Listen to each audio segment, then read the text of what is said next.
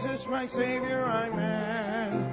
Oh, what a tender, compassionate friend. He met the need of my heart. Shadows dispelling with joy, I am telling, He made all my darkness depart. Heaven came down and glory filled my soul. When at the cross the Savior made me whole. Sins were washed away, and my night was turned to day.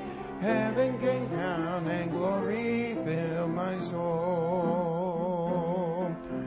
Born of the Spirit, with life from above, into God's family divine. Justified fully through Calvary's love. Oh, what a standing is mine. And the transaction so quickly was made, when as a sinner I came. Took of the offer of grace He did proffer, He saved me, oh praise His dear name.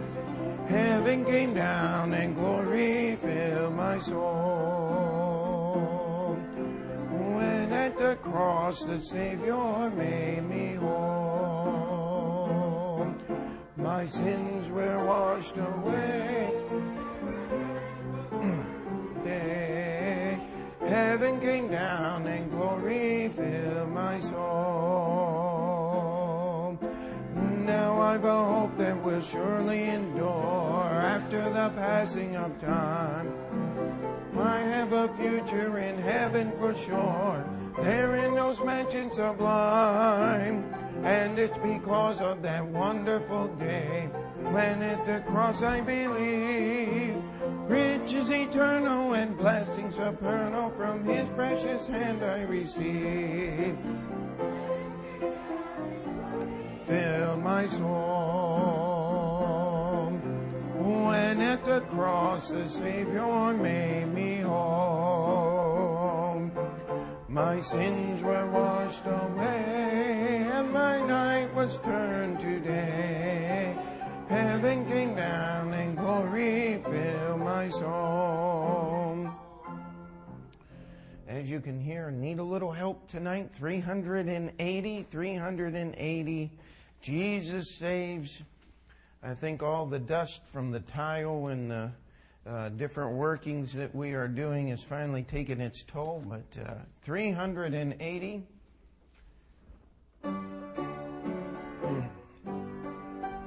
Oh, we have heard the joyful sound. Jesus saves, Jesus saves. Spread the tidings all around. Jesus saves, Jesus saves. Bear the news to every land. Climb the steep. There's the Lord's command. Jesus saves, Jesus saves. Wafted on a rolling tide. Jesus saves. Count the sinners far and wide. Jesus saves, Jesus saves. Singing islands of the sea. The ocean cave, her shall keep. Jesus saves, Jesus saves. Now, I can't give the winds a mighty voice, but maybe you can tonight, all right? Let's try that last verse. Give the wind. Jesus save, Jesus save. Let the nations now rejoice. Jesus save, Jesus save. Shout salvation full and free. Hills and deep as paid is our song of victory. Jesus saved, Jesus saved. And let's try 194. 194. Jesus is coming again. Amen.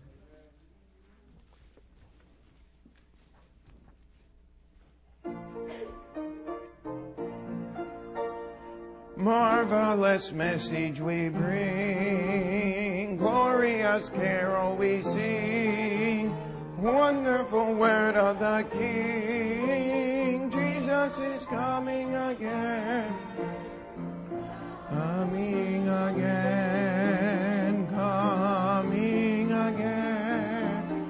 Maybe morning, maybe noon, maybe evening, and maybe soon. Coming again, coming again. Oh, what a wonderful day it will be. Jesus is coming again. Forest and flower exclaim, mountain and meadow the same. Proclaim, Jesus is coming again. Coming again. Coming again. Maybe morning, maybe noon, maybe evening, and maybe soon. Coming again. Coming again.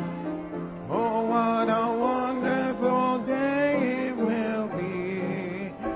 Jesus is coming again. On that last, standing before him at last, trial and trouble all past, crowns at his feet we will cast. Jesus is coming again, coming again. Maybe morning, maybe noon, maybe evening, and maybe soon. Coming again, coming again. No wonderful day it will be. Jesus is coming again.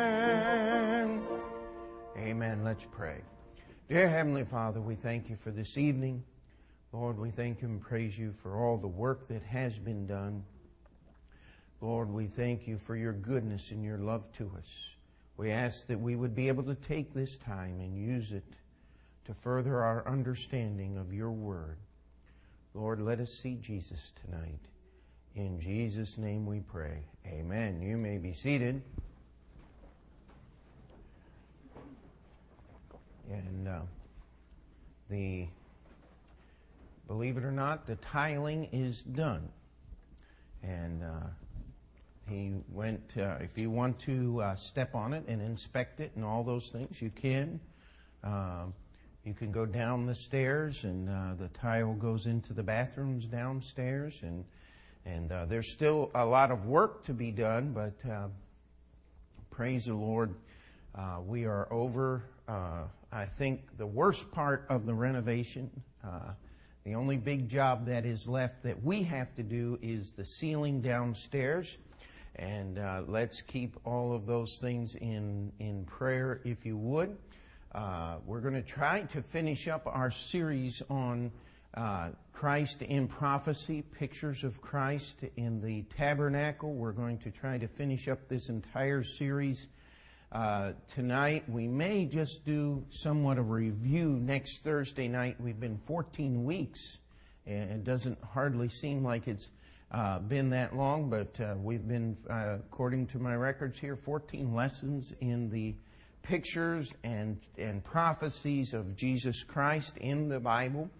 And of course, we've just basically scratched the surface. There's no way that in only 14 weeks we could cover all of these things, but we're going to try to cover tonight the sacrifices and the feasts that picture Jesus Christ in the Old Testament. There's a reason why all of those things are recorded there.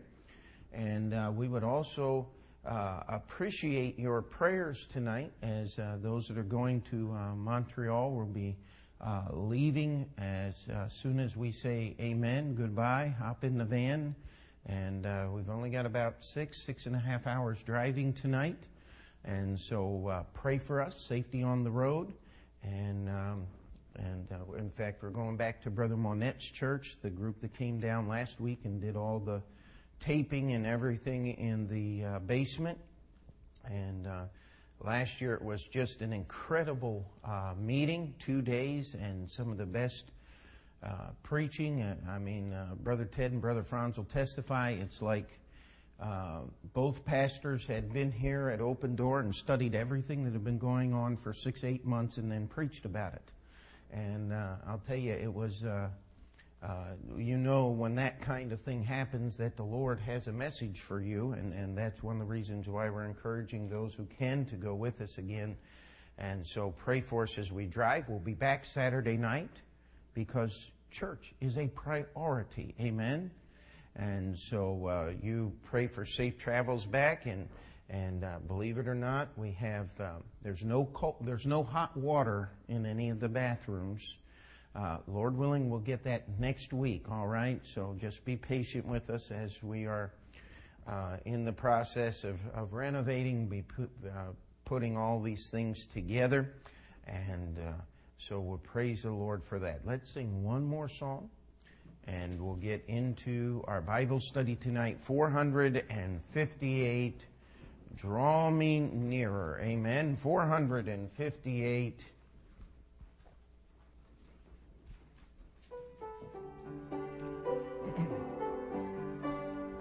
I am thine, O Lord, I have heard thy voice, and it told thy love to me.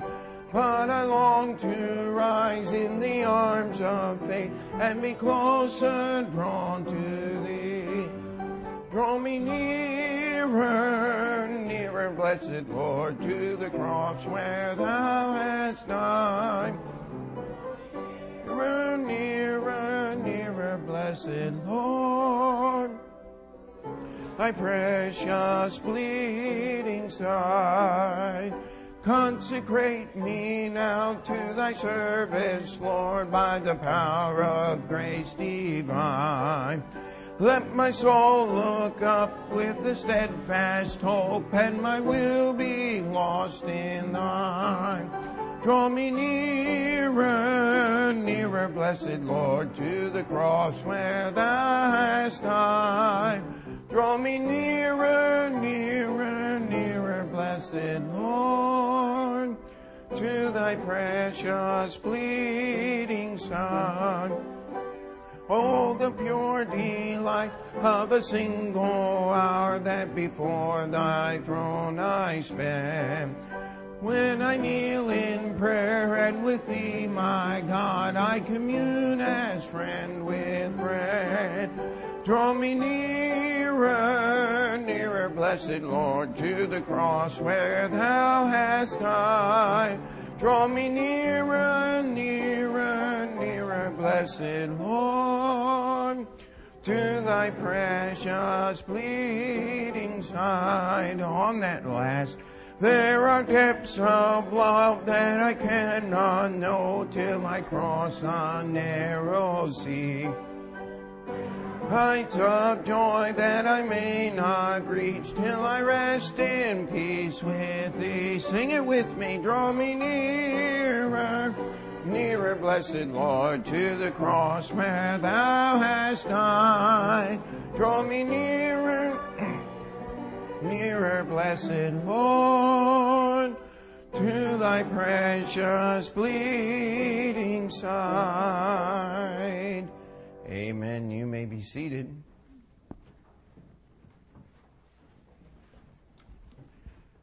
I hope you can put up with this noise of a voice tonight, but it doesn't feel any different to me other than just struggling to get it out. But we have looked at the furniture and the buildings of the tabernacle and seen Christ pictured there and all of those things, the high priest. And under the high priest, we actually covered the Day of Atonement, Yom Kippur, the feast of the Jewish people. And we'll be alluding just a little bit to that tonight, but not trying to recover that. the place where we're going to start, Exodus chapter 29. If you need an outline, wave your hand there, and we had somebody passing them out.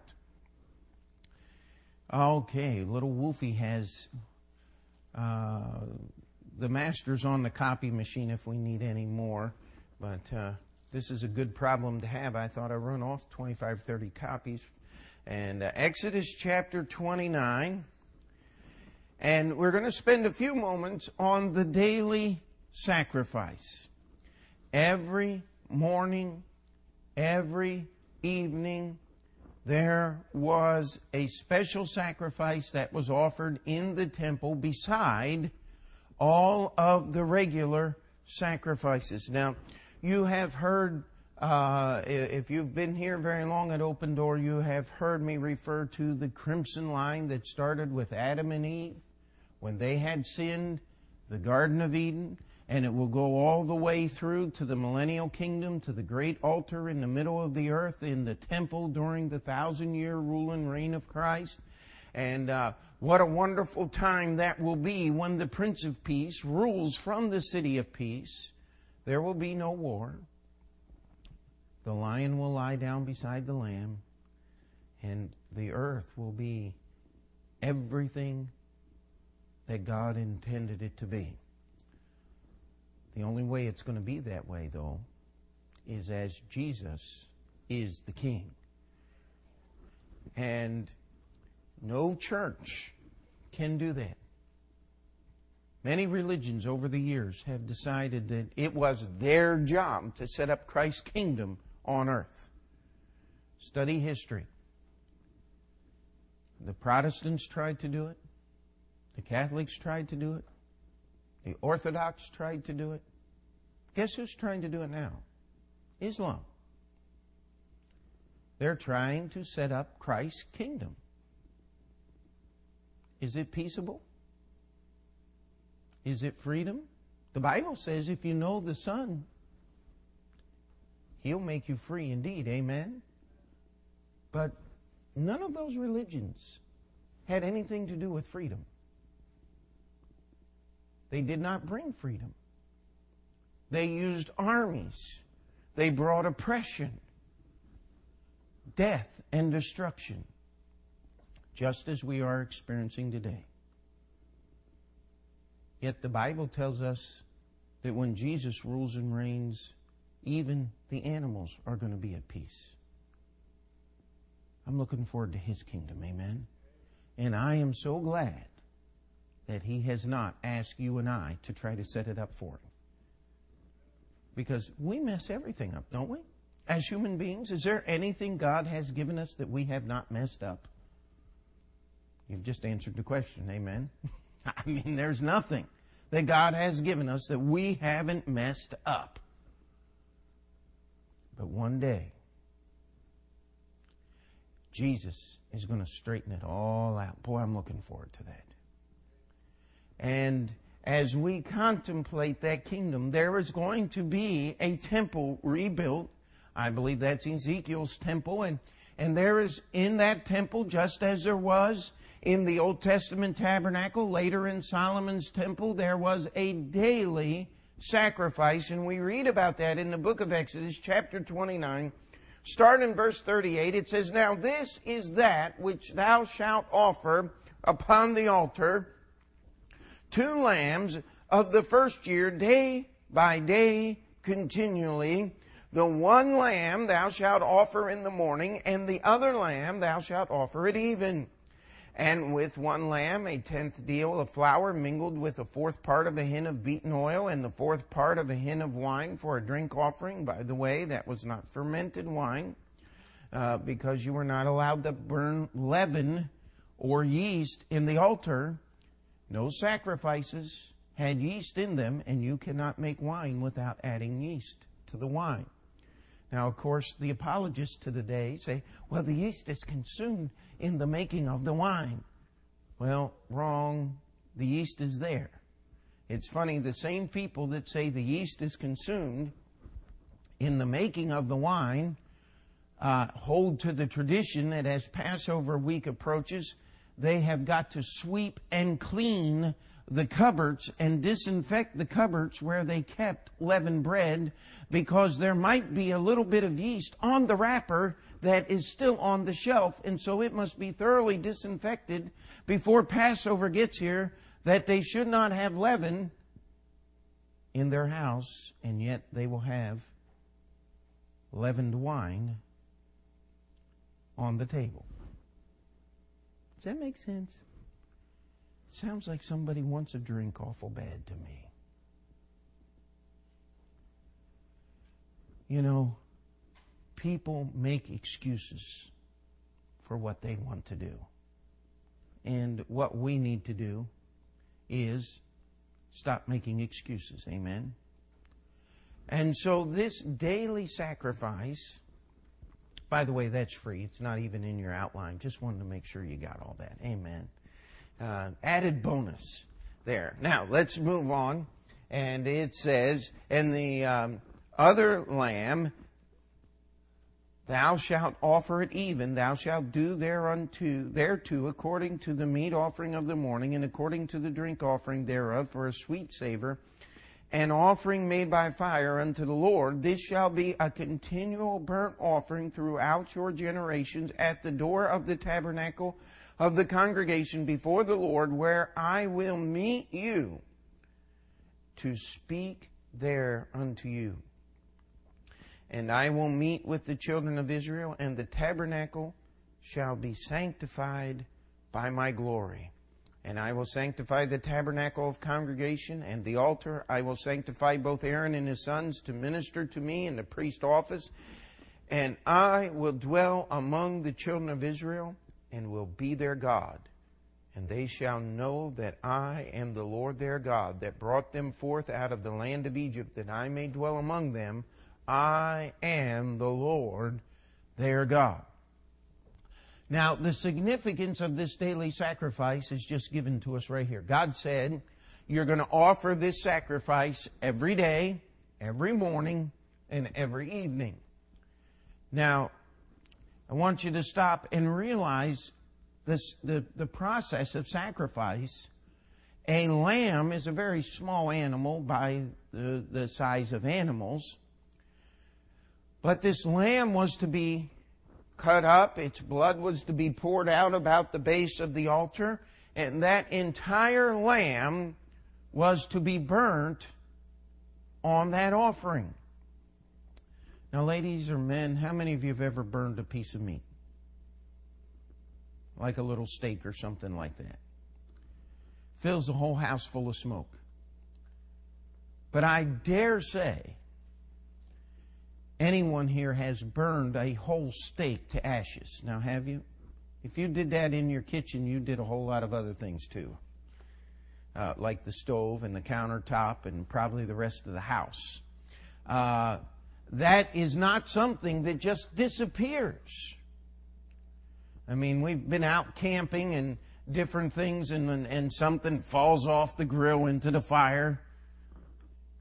You can't get rid of that thing in a few minutes. It takes quite a while and a very hot fire even to burn up a nice cut piece of meat. We're talking about an entire lamb here. That fire burned exceeding hot and long. In fact, when the priest, the last thing he would do as the sun is setting is he would put the fire on he would build up the fire that was on the altar, left over from the sacrifices of the day, and he would get that fire going, and the first thing in the morning he would do would be to re-stir the embers of that fire. He was not allowed to kindle a new fire on the altar. The altar was supposed to stay continually burning from the fire that was already there. Read Leviticus chapter, I believe it's Leviticus chapter 10. We have Aaron's two sons, Nadab and Abihu. Yes, Leviticus chapter 10. They offered strange fire from before the Lord, and the Lord consumed them. This fire was to be burning on this altar continually. In fact, in Jewish history, according to their history, not necessarily recorded in the Bible, but that fire was kindled by God on that altar, and it was to be kept continually burning. And according to their tradition, it was until Nebuchadnezzar came and destroyed the Jewish temple. That fire was rekindled in the days of Nehemiah. And that fire did not go out until the Roman armies of Titus destroyed Jerusalem and ended the sacrifice. That fire was to be continued. It's a picture of our Lord and Savior, Jesus Christ. You see, if your salvation was dependent upon what you do, then this continually burnt offering, daily offering, would have really no symbolism or no reality to it. But the fact that this burning was a continual daily thing, in essence, as far as we human beings are concerned, it was something that never stopped. It continued in picture, not in reality, because that fire was put out. It was an eternal situation. Much like I took the Brother Sam and his son Patrick. They hadn't seen the Statue of Liberty. They went down Sunday afternoon and they got lost and had 10 minutes at ground zero and couldn't even walk down to see the statue. So we went down there and I showed them the sphere from the World Trade Center, and in front of it is an eternal flame. Now, we know that's not an eternal flame, but it is a picture of the spirit of the people of New York City and their desire to keep going. This altar, this continual sacrifice morning and night, is a picture of what Jesus has done. Now, praise God, Jesus only had to do it one time. Amen. He did not do it over and over again. Jesus did it once. But every lamb, one in the morning and one at night, for hundreds of years. It was somewhere around, let's see, Abraham was 2200 BC, and then we have about 500 years, about 1800 BC, till the year 636 BC, when Nebuchadnezzar destroyed Jerusalem and stopped there. 606 actually, when he destroyed the temple. That's over 1200 years. That fire burned. It is a picture of Jesus Christ, because His sacrifice is complete. Now I want you to turn with me to the book of Revelation. I wish we could spend all night in Revelation chapter 5. I love this chapter. Revelation chapter 5.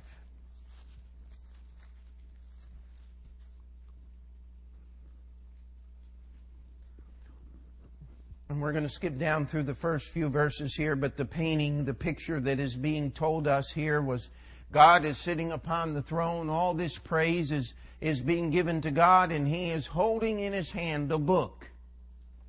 That book is sealed, and no one can even look upon the book, let alone take it out of the hand of God to open it.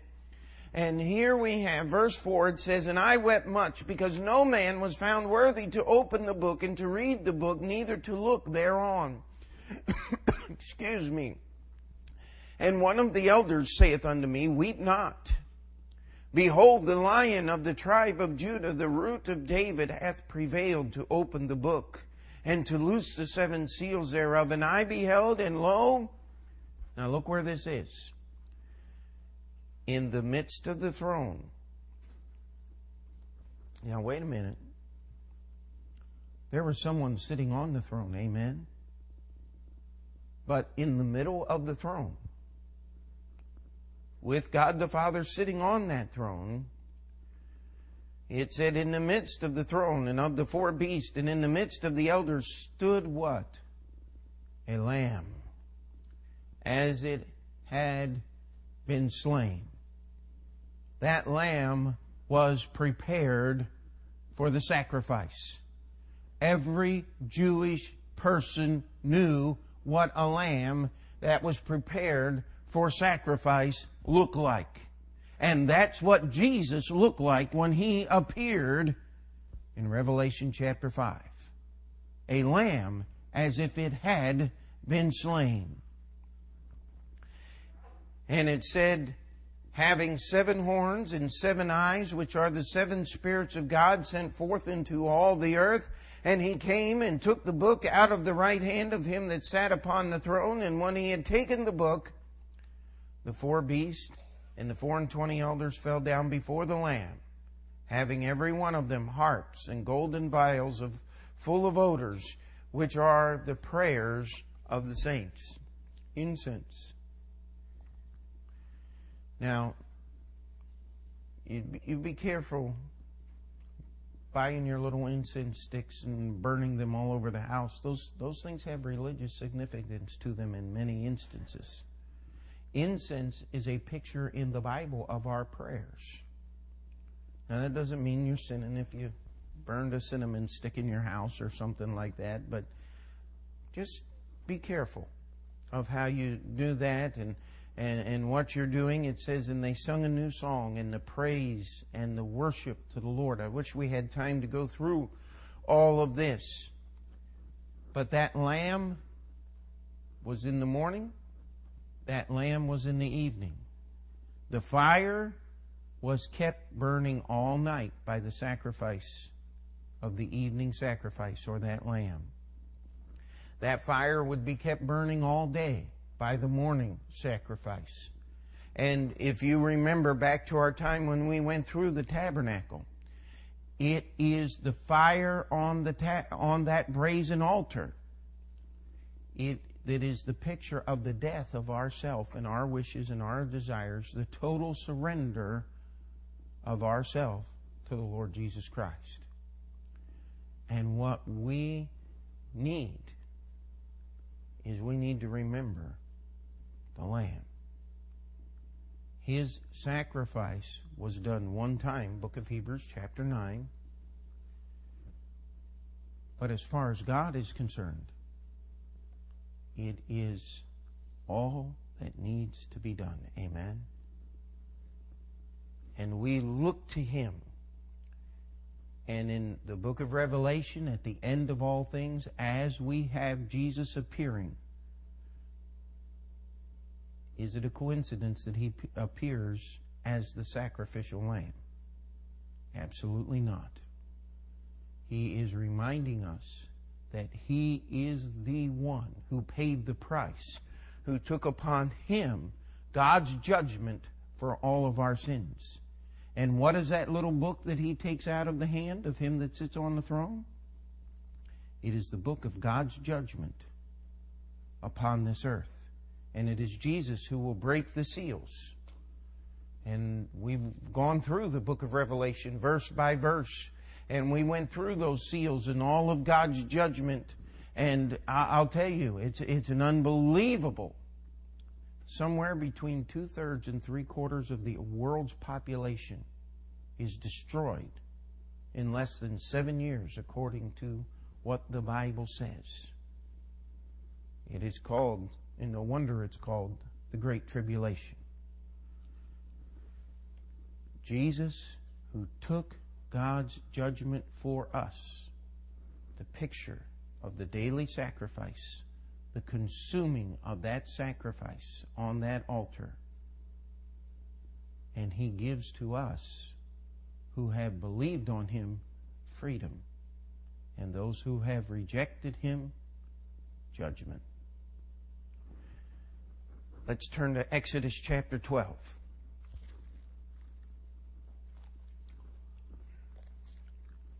The 3 main feasts of the Jewish calendar year is the Feast of the Passover,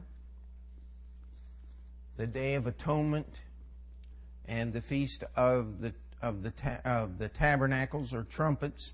Now we're going to go to Exodus chapter 12, and we're going to look at the Feast of the Passover. 1 Corinthians 5:7 tells us that Christ is our Passover. And we look at chapter 12 here, and verse 1, it says, "And the Lord spake unto Moses and Aaron in the land of Egypt, saying, This month shall be unto you the beginning of months. It shall be the first month of the year to you. Speak ye unto all the congregation, saying, In the 10th day of this month they shall take to them every man a lamb, according to the house of their fathers, a lamb for an house.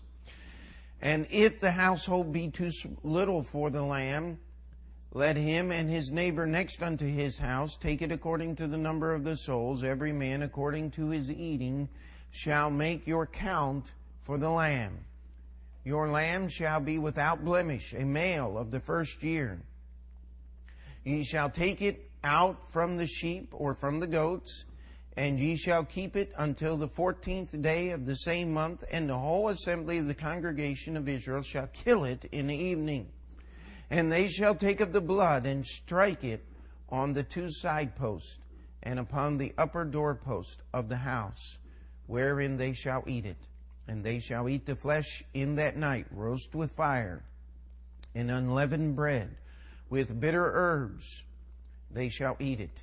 Eat not of it raw, nor sodden at all. That means boiled with water, but roast with fire. His head with his legs, and with the purtenance thereof. And ye shall let nothing of it remain until the morning, and that which remaineth of it unto the morning ye shall burn with fire. And thus shall ye eat it with your loins girded, your shoes on your feet, your staff in your hand, and ye shall eat it in haste. It is the Lord's Passover. For I will pass through the land of Egypt this night, and will smite all the firstborn in the land of Egypt, both man and beast, and against all the gods of Egypt I will execute judgment. I am the Lord. And the blood shall be to you for a token upon the houses where ye are. And when I see the blood, I will pass over you, and the plague shall not be upon you to destroy you when I smite the land of Egypt. And this day shall be unto you for a memorial, and ye shall keep it a feast to the Lord. Throughout your generations ye shall keep it a feast by ordinance forever." And we'll go on there, but we just want to stop here. And I want to read enough of the passage so that you can get the whole picture of what was going on here with Passover. This was the last plague that God put upon the kingdom of Egypt. Now you need to remember and understand the culture and historical setting of this. Egypt of Moses' day was the United States of today. It was the most powerful nation on the face of the earth. There was no competitors. It was the one world superpower.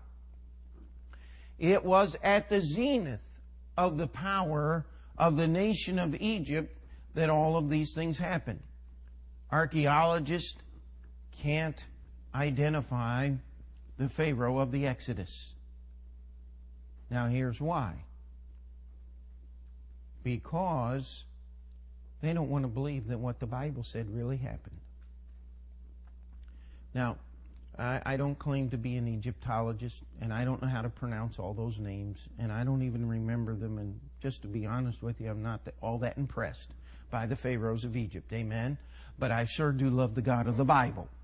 And I can't remember the guy's name. You'll have to forgive me. We've been rather busy here these last 2 weeks, but history tells us that the Exodus, not history, the Bible tells us the Exodus occurred. We can pretty much pick the date, and it just happens that I believe The guy's name was Thutmose III, which was the most powerful pharaoh in the history of Egypt. History tells us that he was not succeeded by his firstborn son. And that after his reign, Egypt basically went into a period of dark ages where nobody knew anything that went on in the land of Egypt for nearly a century after the reign of its greatest king. Everything just kind of disappeared. The records go dark. Now, the Egyptians, they had a wonderful tradition. When anything bad happened, they didn't write it down. They only wanted good things in their history. That's what the history book I read said. And isn't it interesting? The most powerful king was not succeeded by his firstborn son, and that Egypt just kind of disappeared off the face of the map for a generation or two after this greatest king. Boy, it almost fits the Bible thing to a T, does it not? And yet, archaeologists, if there was one here today, he would be arguing with me and he would know how to pronounce all the names. It just couldn't have happened the way the Bible said. Says who? Amen? I'll believe the Bible. And I'll trust the Bible's timetable over anybody else's timetable. But God, the last plague was called Passover because God sent His angel throughout that land. And every firstborn of every family died that night. God effectively wiped out the bloodline of Egypt as it is carried from the firstborn son to the next generation. He went through and did the same thing with the animals. The only way you could avert God's judgment was to follow this ritual and paint the blood of the lamb on the doorpost of your house. It was that night, in the middle of the night, that Pharaoh's messengers came, and they literally said, "You're getting out of here tonight. You're not going to be here tomorrow morning." It says, "We all be dead men." Read the story in the Bible. They forced them out of the land of Egypt. It is called Passover because wherever that angel saw the blood, it says, "When I see the blood, I will pass over you." We sing that song. When I see the blood. Page, I believe it's 130 in your hymn book, something like that, or 139 is what it is. And yet, Jesus is our Passover. 1 Corinthians chapter 5. It is His blood that must be applied to the doorpost of our heart that bring us salvation. And by the way, no church, no person, no authority outside of God Himself has the right to apply that blood to your life for you. You must go to God directly and get that thing taken care of for you. And all God's people said, "Isn't that a wonderful truth?"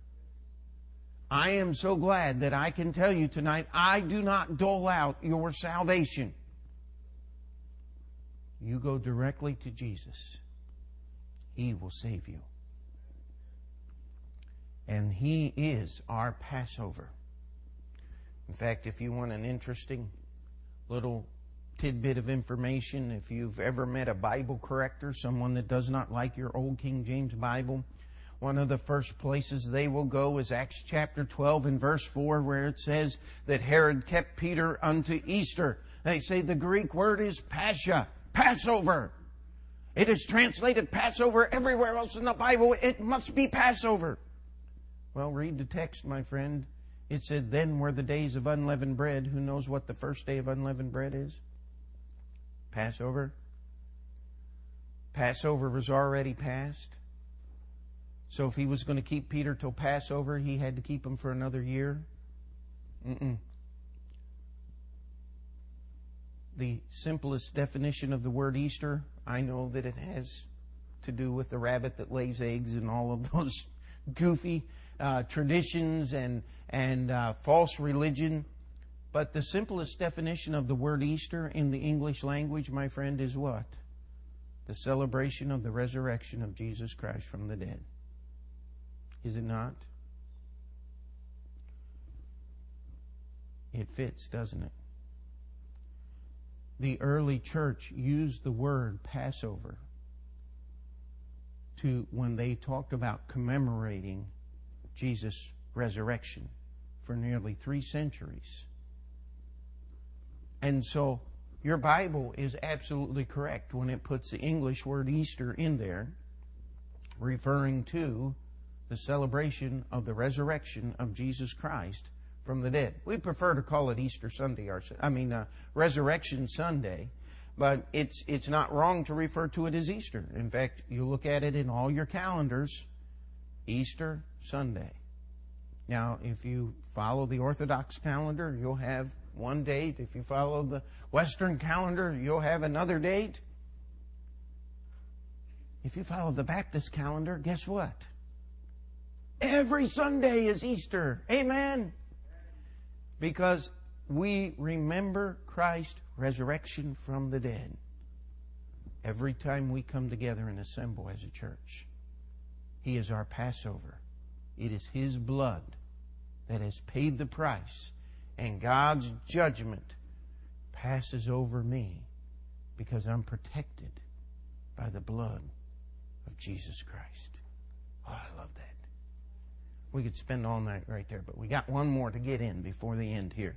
Let's turn to Leviticus chapter 23. Leviticus chapter 23.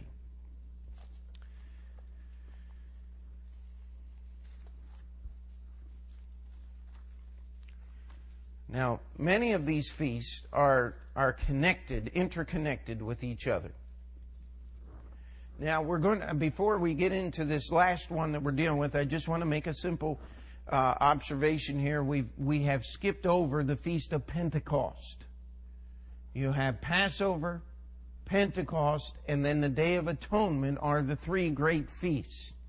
Now, there are other things like this Feast of the Trumpets that we have here that are associated with the Day of Atonement and with the Feast of Tabernacles. You have the Passover is associated with the Feast of First Fruits. And Pentecost is kind of by itself. It is the Feast of Harvest. Now, the reason why we have not talked about the Feast of Pentecost and are not going to spend much time other than just a few sentences right now is Pentecost is the picture of the church. It was actually the Feast of Pentecost where Peter preached the first gospel message to the Jewish people. Key number 1. Jesus said, I give unto thee the keys of the kingdom, to Peter.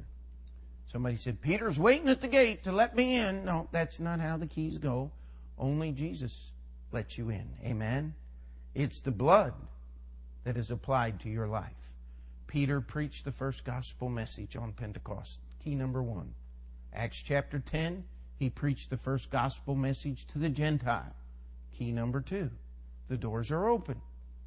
That's all you need to worry about. Amen? Peter used the keys that Jesus gave to him. And don't worry about any other keys. Until you get to the book of Revelation, Jesus said, I have the keys of death and hell.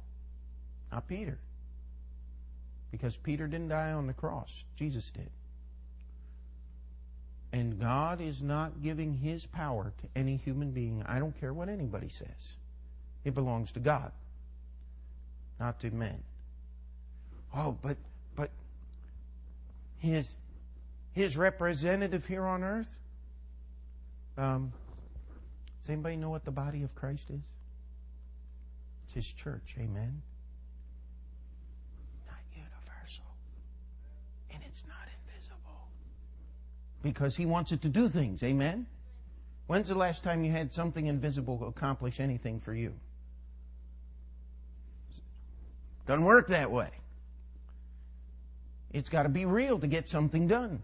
It's got to be visible. It's got to be connected. Pentecost is a picture of the church. Now, we're going to go to the Feast of the Trumpets here.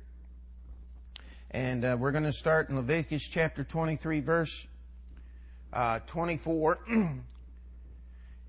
It says, "Speak unto the children of Israel, saying, in the 7th month, in the 1st day of the month, shall ye have a Sabbath, a memorial of blowing of trumpets, and holy convocation. Ye shall do no servile work therein, but ye shall offer an offering made by fire unto the Lord." And so, the 1st day of the 7th month, this is known today as Rosh Hashanah, or Rosh Hashanah, depending on who you talk to and how they pronounce it, New Year. The 1st day of the 7th month is the Jewish celebration of the New Year. And you say, no, wait a minute, Pastor, you just read that Passover was supposed to be the beginning of the year. Well, the Jewish people had 2 calendars. They had 2 New Years. One was the 1st of the month that Passover came.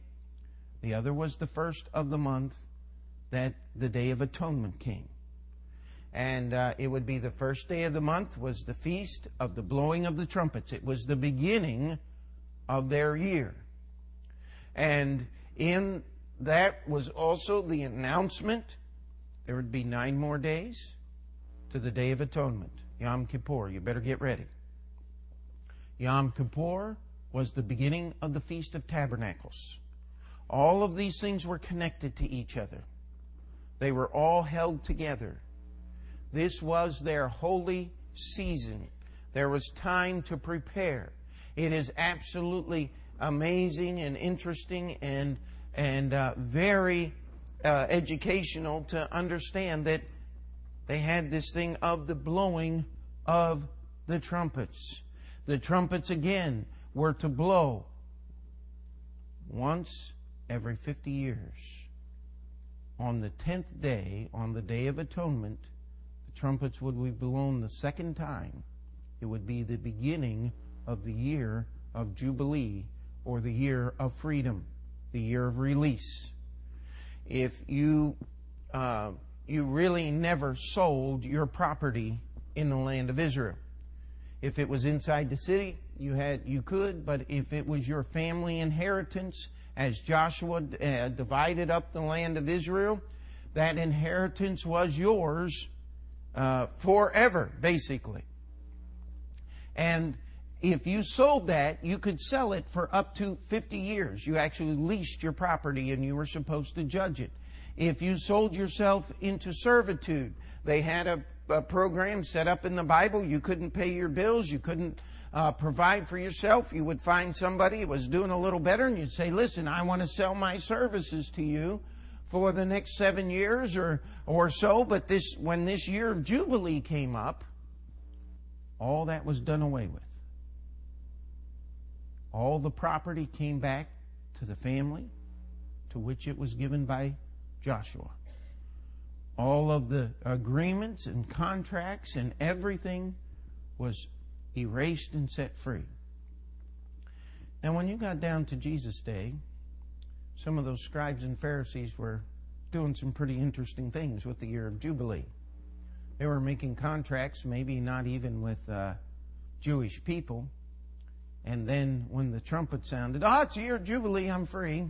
See you later. Take off. And or take the property back or any of these things and use this to cheat people. God wasn't very pleased with that, my friend.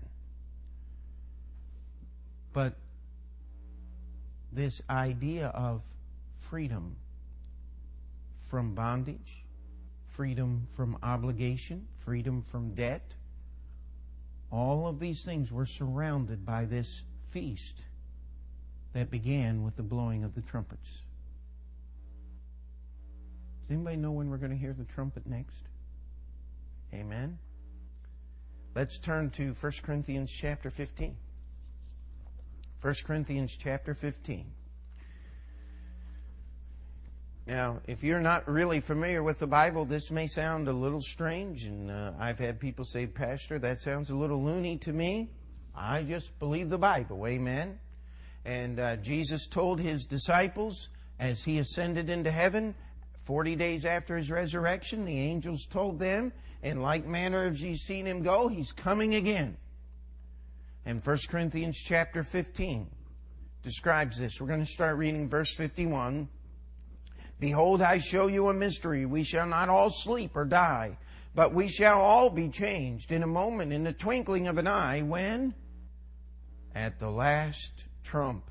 For the trumpet shall sound, and the dead shall be raised incorruptible, and we shall be changed, set free from this mortal life. Boy, it sounds just like what happened in the Old Testament, doesn't it? This has not happened yet. We're still stuck here. We still have to put up with everything we have to put up with to live on planet Earth and in the wonderful city God has given us called New York. You just got to put up with some things to live here, don't you? And that's just part of living. But one of these days the trumpet's going to sound. Guess what? I'm going to be set free. I'm going to receive in full the salvation that was paid for on the cross, because my sin nature is going to be gone. This corruptible is going to put on incorruption. Amen? You read in 1 Thessalonians chapter 4, it says, with the trump of God. Jesus is sounding the trumpet. This feast that was supposed to be celebrated every year by the Jewish people, beginning with the sounding of the trumpet, was talking about the start of a new year. When we hear the trumpet, it will be the start of a new existence. One without sin. Amen? When we hear that trumpet sound, we're going to be changed. And I really hope the Lord lets us make a big mess on the way out of here. Amen? I just want to catch as many ceiling timbers as I can on the way up, leave a big hole in the roof. I want somebody to know that I've been here. Amen? And I'm not going to sign my name on the way out. But the truth of the matter is, no matter what happens, I'm going to be with Jesus. Amen? It is going to be the sound of a new life. I won't have to put up with Pete Montoro, neither will the Lord. Amen?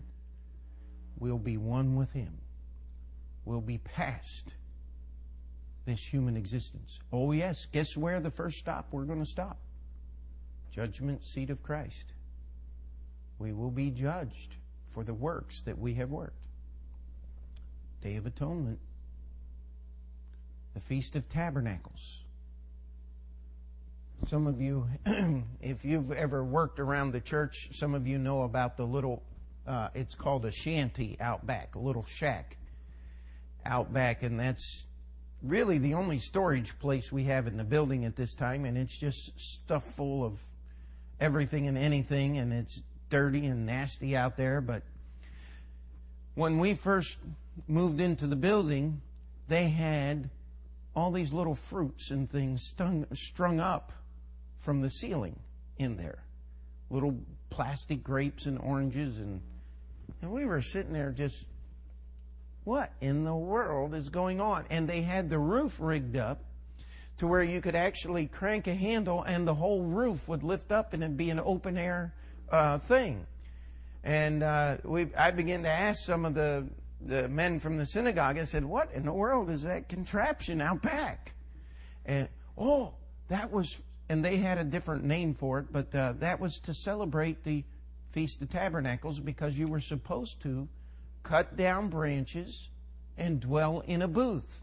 And we don't have time to go through it all tonight, but the Feast of the Tabernacles was to remind the children of Israel that they had once wandered in the wilderness and lived in tents. The old songwriter wrote a song, said, this world is not my home. I'm just a passing through. My treasures are laid up somewhere beyond the blue. And I can't remember the rest of the words, but they're good. And it's an enjoyable song to sing. Sometime we'll have to get the words and put them on the overhead and learn them on Sunday morning for Sunday school. But the Feast of the Tabernacles was to remind us that our dwelling here is temporary. It is movable. But when we leave this world, it's going to be permanent forever, for all eternity. And all God's people said, let's pray. Dear Heavenly Father, we thank you for our time tonight. And Lord, I thank you for the patience of those that are here. And we were able to get through this study tonight and look at these things. And Lord, I just feel like I've left so many questions unanswered. And we can't cover everything, but I pray that the message would have been clear of these pictures of Jesus Christ. The daily sacrifice forever. The Passover, protection from God's judgment. And the Feast of Trumpets, Jesus is coming again. Lord, I pray that we would lay these great truths up in our hearts. And that we would live each day in the light of the pictures of Jesus that are in your Word. Give us grace to be your servants. In Jesus' name we pray. And before we finish that prayer tonight, let's just keep our heads bowed and our eyes closed right where we are. And if you need to step out and come and spend a few moments at an old-fashioned altar, now is the time to do that. Just step out and come.